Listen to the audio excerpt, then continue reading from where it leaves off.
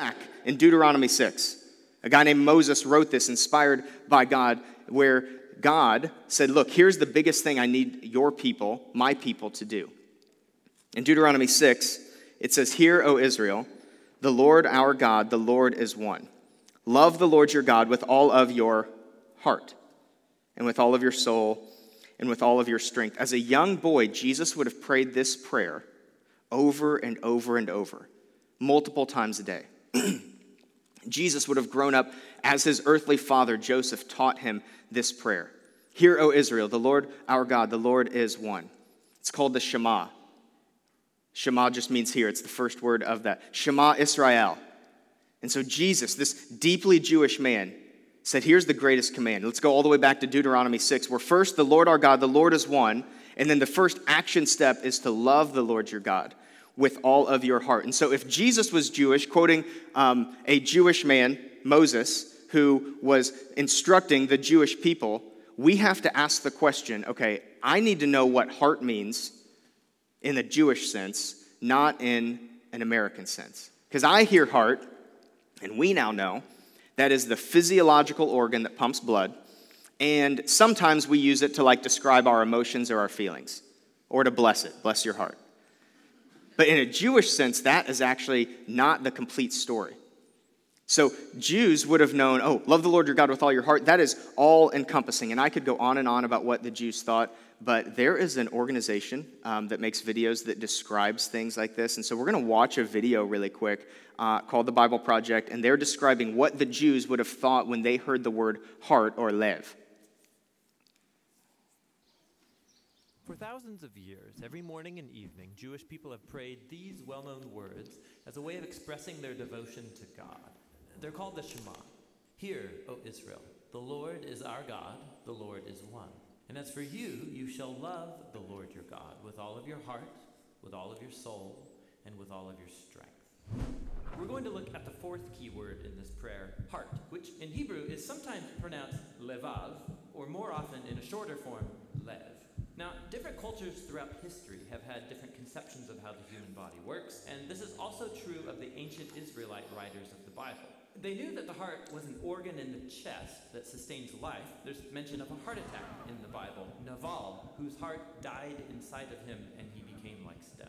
But the biblical authors talk about the heart in many other ways that might seem strange to modern readers, and that's because these Israelites had no concept of the brain or any word for it. They imagined that all of a human's intellectual activity takes place in the heart. For example, you know with your heart in the Bible. Your heart is where you understand and make connections. In the book of Proverbs, wisdom dwells in the heart. And your heart is what you use to discern between truth and error, like Solomon did when he was king. So the heart is where you think and make sense of the world, and it's where you do more. In the Bible, the heart is where you feel emotions. You feel pain in your heart, like Hannah did when she couldn't have any children. In fact, the phrase "a broken heart" comes from ancient biblical Hebrew. You also experience fear in your heart. Your heart can melt or be distressed. Your heart can even be depressed. But then on the flip side, your heart is where you experience joy. In Hebrew, to be happy is to be good of heart, or to have a heart of joy. So the heart is the generator of physical life. It's also the center of your intellectual and emotional life, and there's more. In biblical Hebrew, the heart is where you make choices motivated by your desires. So David had it in his heart to build a temple for God. Your heart is where your affections are centered. They're called the desires of your heart. And if you really want something and go after it, it's like what Nathan said to David, whatever's in your heart, go and do it. So then, in the Bible, the heart is the center of all parts of human existence, as in the well-known Proverbs. Guard your heart, because from it flows your whole life. Now, the prophet Jeremiah believed that the human heart was fundamentally broken. He said, "The heart of a human is deceitful above all, irreversibly sick. Who can even understand it?" He had watched a whole generation turn away from God. They started sacrificing their children as if that were a good thing. So this is why, in the imagination of the Hebrew prophets, the only hope for humanity is the total renewal of the human heart. Moses predicted that if Israel was ever going to love their God, their heart would need to be circumcised, which is a very vivid and surprising metaphor about removing evil and stubbornness from the human heart. David, after he committed murder and adultery, pleads with God to create in me a pure heart. The prophet Ezekiel hoped for a day when God would remove the heart of stone and give his people a new heart of soft flesh, which is very similar to Jeremiah's hope that God would write the commands of the Torah on the hearts of his people. And that brings us all the way back to the Shema. Every day, God's people are called to devote to God their whole body and mind, their feelings and their desires, their future and their failures. This is what it means to love the Lord your God with all of your heart. So to a Jewish mind, which was who Jesus was surrounded by when he said this, and who Moses was surrounded by when he uttered those words, to a Jewish mind, your heart was the center of your emotions, your thoughts, your choices, and your body.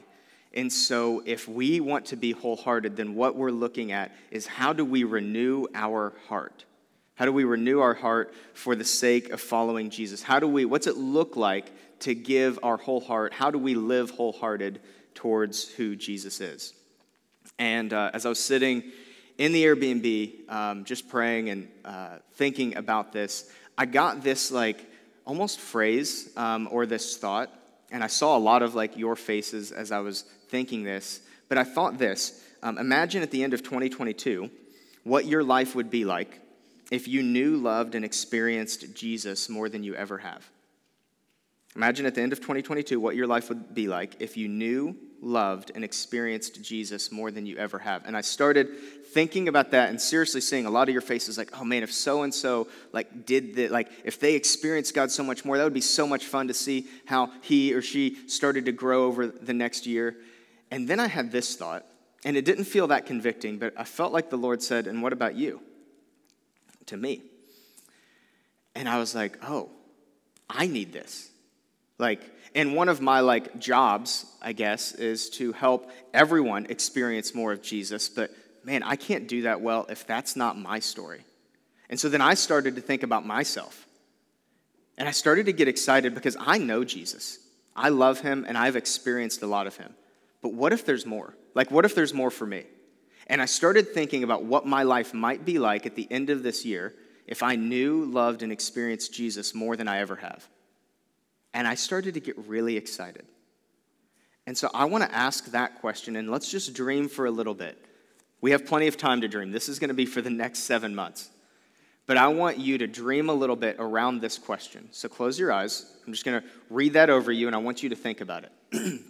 Whether you know, love, and experience him now or you don't, close your eyes, and I want you to imagine what your life would be like at the end of this year if you knew Jesus more than you ever have known him. If you loved Jesus more than you've ever loved him. And if you experienced more of who he was than you ever have before. Just imagine for 15 seconds. What is life like if that's true at the end of this year?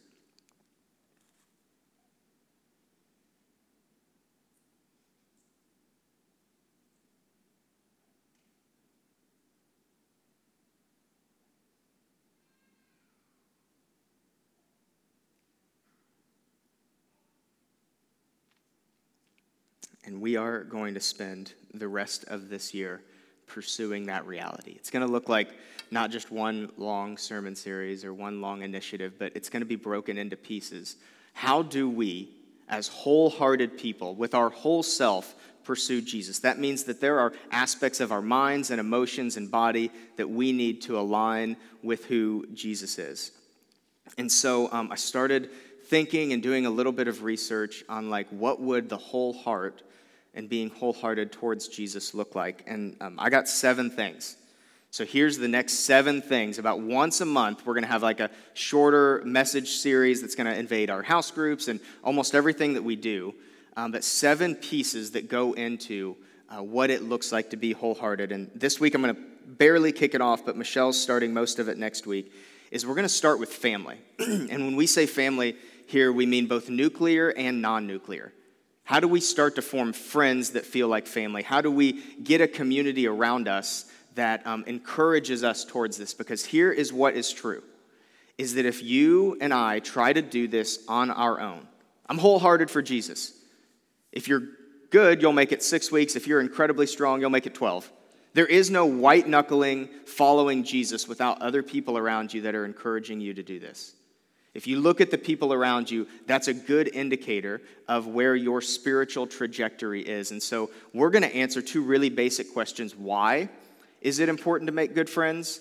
And how do we do it? And we're borrowing from the best of biblical and sociological advice. But we're going to start here. We're doing a sermon series later on Jesus, which I know they're all about him. But we're not starting with Jesus. We're starting with this because this lays the base for how we actually can pursue more of Jesus wholeheartedly, is with doing it with other people around us. So, family. Number 2 is practice. Loving Jesus should change our rhythms. What are the rhythms? What are the practices of Jesus that we want to start to develop? We're going to talk about things like celebration, which is a practice of Jesus. Jesus was a partier. He had a good time. Following Jesus is fun. I want to really instill that in our church. It's not just a somber experience. Jesus celebrated. Jesus forgave. Jesus encouraged us to repent. And so what are the practices that Jesus did, and how do we start to orient our rhythms around Jesus so that we can experience and love him more? In July, that's going to be June. In July, we're going to talk about health in a pretty holistic sense. Jesus loves your body. Jesus loves your mind. Jesus loves what you put your hand to day in and day out. And so how do we turn around and love Jesus with our physical body? We're going to talk about physical health. How do we love Jesus with the thing that fills our time during the day? That could be a profession. That could be a stay-at-home parent. That could be a student. But the first institution that God put in front of us was not marriage, it was work. And so how do we love God with engaging in the things that he's given us to do? How do we love God professionally? And then also breaking down a little bit of the stigma that seems to arisen in the last few years around mental health. How do we love God with our minds? And how do we engage in mental health and do it in a biblical way? But how do we actually acknowledge that that's a thing? And so we're looking at whole body, professionally, relationally, we're looking at physically, and we're looking at mentally. In August, it's going to be super fun and a little bit nervous. We're going to talk about worldview. How do we create a worldview that reflects Jesus? Because here is also what's true. All of us have a worldview, and all of us are being influenced to form our view of the world through something. We're just going to assert maybe that should be through Jesus inspiration and biblical authority.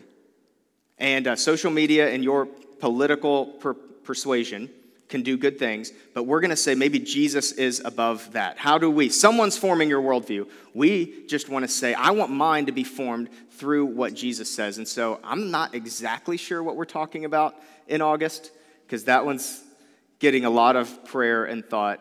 But I do know that I want to engage my worldview through what Jesus says and the things that Jesus values, not what I'm just reading on Instagram. In September, we're going to talk about Jesus, literally the man. We're going to talk about Jesus all the time. I get it. We're all here for him, I know. We're here for Jesus, but specifically, what was his biography? Who was he? Was he a carpenter? What are some of the things he said? He was a Jewish man, so how do we start to unpack some of the things that he said? I promise you will learn something in that series, because so much of what Jesus said is not based in a 21st century Western mind, but it's based in a first century agrarian culture that has a Jewish context behind it. And so how do we get to know Jesus? Simply for this fact. When we get to know him, you will fall in love with him. He is amazing. He is incredible. And I want to fall deeper in love with him by studying and understanding who he was, because that's what makes him even more amazing. Is the more that you dig into who Jesus was, the more we just want to give our life to him. In October, we're talking about his bride, the church. How do we engage with the church? And how do we engage with an institution that has hurt some of us? How do we engage with an institution that's been really difficult for some of us? And how do we engage still while acknowledging that there's been mistakes, using Jesus as our model, because Jesus loves, engages, and has forgiven you, also a flawed person. We're going to talk mostly about the global church. I want to talk a little bit about the local expression, which for us would be City Church. But more than that, we are a part, again, of not just a citywide team. We're a part of a global movement that started 2,000 years ago, and it's not stopping. How do we engage with that? Yeah, that was probably worth an amen. Let me try that one again. Remember, we're talking back now. We had like a year and a half of being quiet. We're going to engage with the global church because there was a movement that started 2,000 years ago, and it's not stopping. Amen. Come on.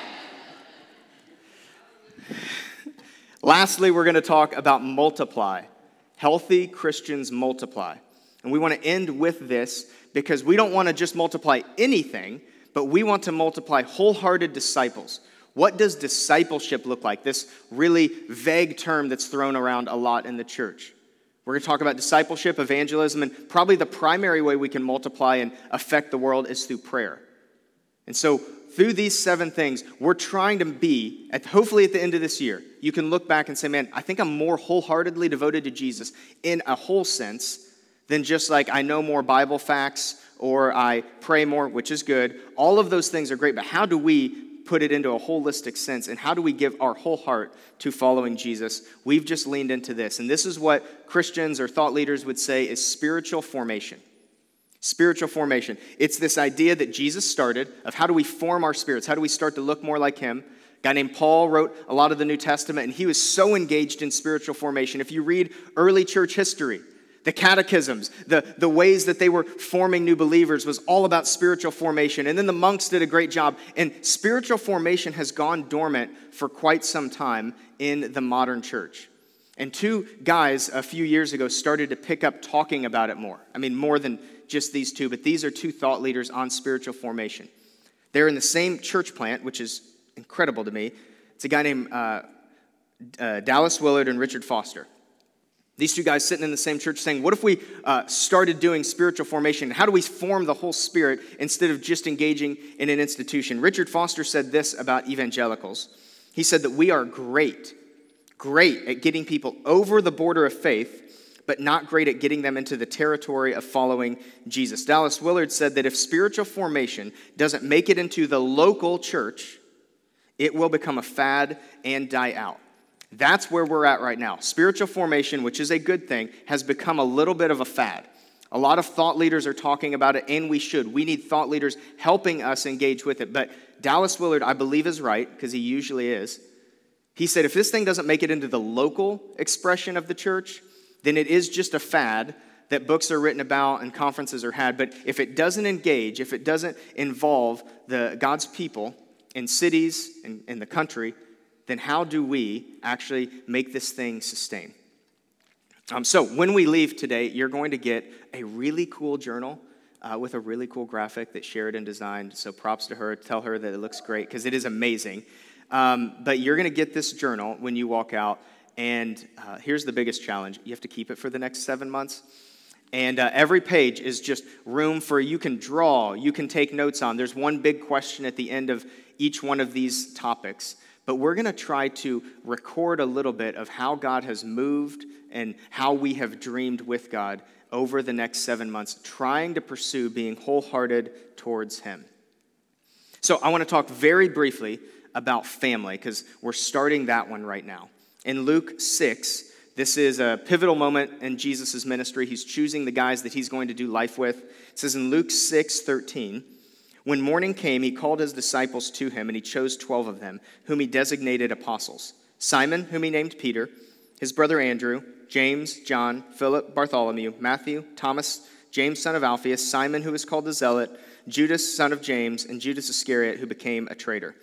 Now, we read this, and we're like, oh man, that's just a list of a bunch of names. But the Jewish mind would have read this and be like, that's crazy. That's crazy.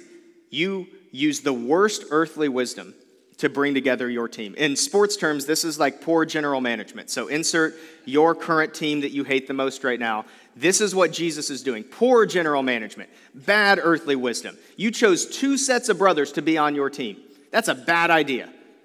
Brothers don't get along. You want to change the world through unity? Don't get brothers. And then he chooses these other 2 guys. And again, these are just names to us. But he chooses a guy named Simon, who is called a zealot. And zealots at the time, they were, most everyone was opposed to the fact that Israel was being oppressed by Rome. Zealots were incredibly opposed to that. Zealots were on far end of the political spectrum, and they said, look, we need to revolt against Rome right now. Right now. So you say the time, I'll be there. And zealots, they were known to carry a dagger like in their cloak, just in case the revolt started and they couldn't stab anyone immediately. I mean, that's the kind of a person a zealot would have been. I don't want to miss out. If I don't have my sword with me, that's okay. I still got a dagger. I'm ready to go at any moment because we are going to throw off Rome. And on the other end of the spectrum of the political scheme would have been this guy named Matthew, who was a tax collector. And he lived by the motto, if you can't beat them, join them. So he just joined Rome and said, look, yeah, they're probably not great, but man, I can make a lot of money if I hitch my wagon to that sword. And so Matthew made a lot of money exploiting his people and supporting the Roman government. These two men were opposites. These two men were at extreme sides of how they viewed the world. This is the Will Smith and Chris Rock of the Oscars. It's even worse. This is of the space billionaire race. This is getting Elon and Bezos in the same room. This is Taylor Swift and any of her ex-boyfriends. Any of them. This is, in Fast and Furious world, and I know we all get this, this is The Rock and Vin Diesel. R.I.P. These guys would not have liked each other, and I want you to imagine the first meeting that they had. Matthew's like, wait, Jesus, he's here? That guy tried to stab me last week. And Simon's like, yeah, I did. Jesus, you're going to have this guy? These are the people you want to stand next to you? That guy won't even stand next to his people. He stands next to Caesar. Can you imagine the awkwardness? Can you imagine the tension that these two guys, Jesus says, hey, this is extra biblical, but I imagine at some point Jesus said, we're going to do this together, we're going to change the world. No, we're not with him.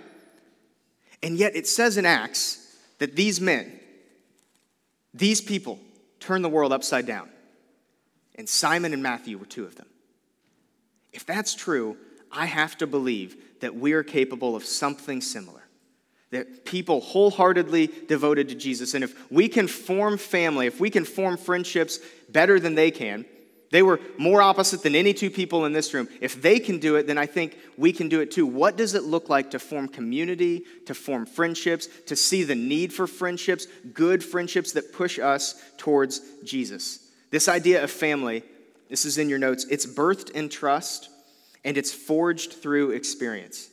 Family is birthed in trust. So there has to be trust, which takes time, but it is forged through experience. Christine Pohl, she is an author and thought leader on community. She said good communities and life-giving congregations emerge at the intersection of divine grace and steady human effort. So she said two things need to be true if a community is going to be healthy. One, God needs to be faithful. So let's just based on history, assume that's going to be true. For the beginning of time, God's been faithful. We'll assume that divine grace is going to be there. And then she says the other thing is steady human effort. What is the human effort that we need to put into this in order to form good friendships? Family is birthed in trust and forged through experience. I want to finish by just making sure we know that this is true. I want to give it a little bit of a disclaimer. Following Jesus or living wholehearted towards him will cost you something. Living wholehearted will cost you something. Matthew 13:44, Jesus says, the kingdom of heaven is like a treasure hidden in a field. When a man found it, he hid it again, and in his joy, he went and sold everything that he had and bought that field. And Jesus leaves out part of the story, I imagine. The part where everyone comes to this man and says, you're crazy. What do you mean you're going all in for this field? What if you, hear me out, what if you bought half the field? What if you financed 80% of it? What if you just sold half of your stuff and you bought some of the field? What if you just bought pieces of it over time? See, living wholehearted will often invoke thoughts or questions from half-hearted people. Being wholehearted will cost you something. So before we say, man, I'm all in, I just want us to know it is going to cost us something because we will be tempted to rationalize. We'll be tempted to rationalize, and no one is a better rationalizer in my own heart than me. I know exactly what I want. And no one is a better rationalizer in your own heart than you. And going wholehearted for Jesus means that there's going to be voices and thoughts that come in that say, well, you could probably still hold this to the side, or you could probably not do that, or you could probably still withhold this part of your life. Living wholehearted will cost you something, and rationalization is the great enemy of becoming wholehearted. Rationalization is the great enemy of what it looks like for us to become wholehearted. But we do this because Jesus first did it. We live wholeheartedly devoted to Jesus because he first was wholeheartedly devoted to us. We live wholeheartedly devoted to Jesus because Jesus was first wholeheartedly devoted to us. We don't have to wonder if there's going to be some kind of reciprocation, like, man, I'm going to go all in for him, but I hope he shows up. Like, he started it. He got the ball rolling. He was wholehearted towards you when he was on a cross. He was wholehearted towards you when he came out of the tomb. We don't have to wonder if Jesus is going to show up and meet us halfway. He's already been there. He's already done it. We choose to go all in for Jesus because he went all in for us first. And so there is a cost to this, but there is not much of a risk. We don't have to wonder if Jesus is going to meet us as we pursue him. There was a prophet that told a king of Israel, King Asa, he said, look, here's what you need to know. The Lord is with you when you are with him. If you seek him, he will be found by you.